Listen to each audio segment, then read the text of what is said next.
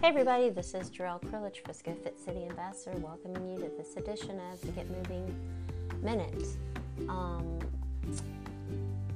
As a Dr. Sears Wellness Institute trained health and wellness coach, I'm always going to focus the topics of the podcast on the 4 pillars of health, being lean for lifestyle, E for exercise, A for attitude or mindfulness, and N for nutrition. So today I wanted to just pop in this week. I know you guys are working on another goal, but just talk a little bit about nutrition and what are some of the things we can do to ensure that we're staying within our healthy pattern of eating even when we're on the go.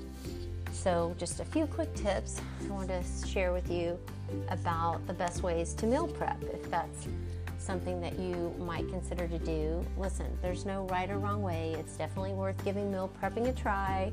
Not only can it save you a bunch of money, but making meal decisions ahead of time are going to help set you up for success each and every day as the week goes by. So start small with one of these methods if this is something that's new for you. Number 1, you can always prep things in advance. On Sunday you can pick out a Monday dinner recipe and get everything you need to make it.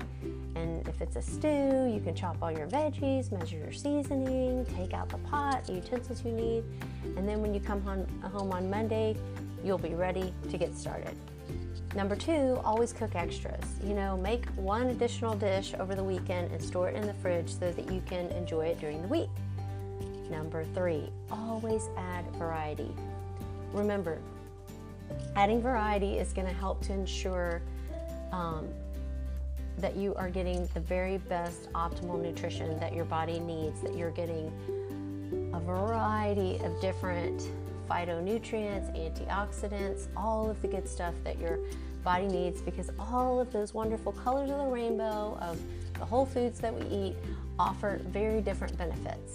So, prepping ingredients ahead of time doesn't mean that you need to eat the same meals all the time. Change things up to make sure that you don't get bored. You can turn your salad ingredients into a sandwich or use a different dipping sauce or a different dressing. Just some of the ways that you can do it. Let's see, what else can I share with you guys right before we go? Just remember the benefits, okay?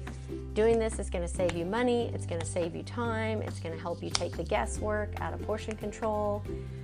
It's going to ensure that when you're trying to eat on the go, you have healthy things available, so you're not tempted to go the other way. Fast food.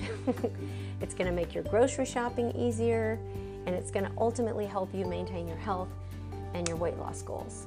So, just a quick reminder to think about meal prep as one of the strategies that you could possibly use if that's not something that you're into. There are a lot of services out there that are available to you that you can utilize or hire to deliver prep meals to you and or pick them up. So keep that in mind, and I'll include a few links for those services here on the podcast for you as well. This is Jarrell Krillich, Frisco Fit City Ambassador, reminding you guys to get up, get out, get moving each and every day. Make it a great day.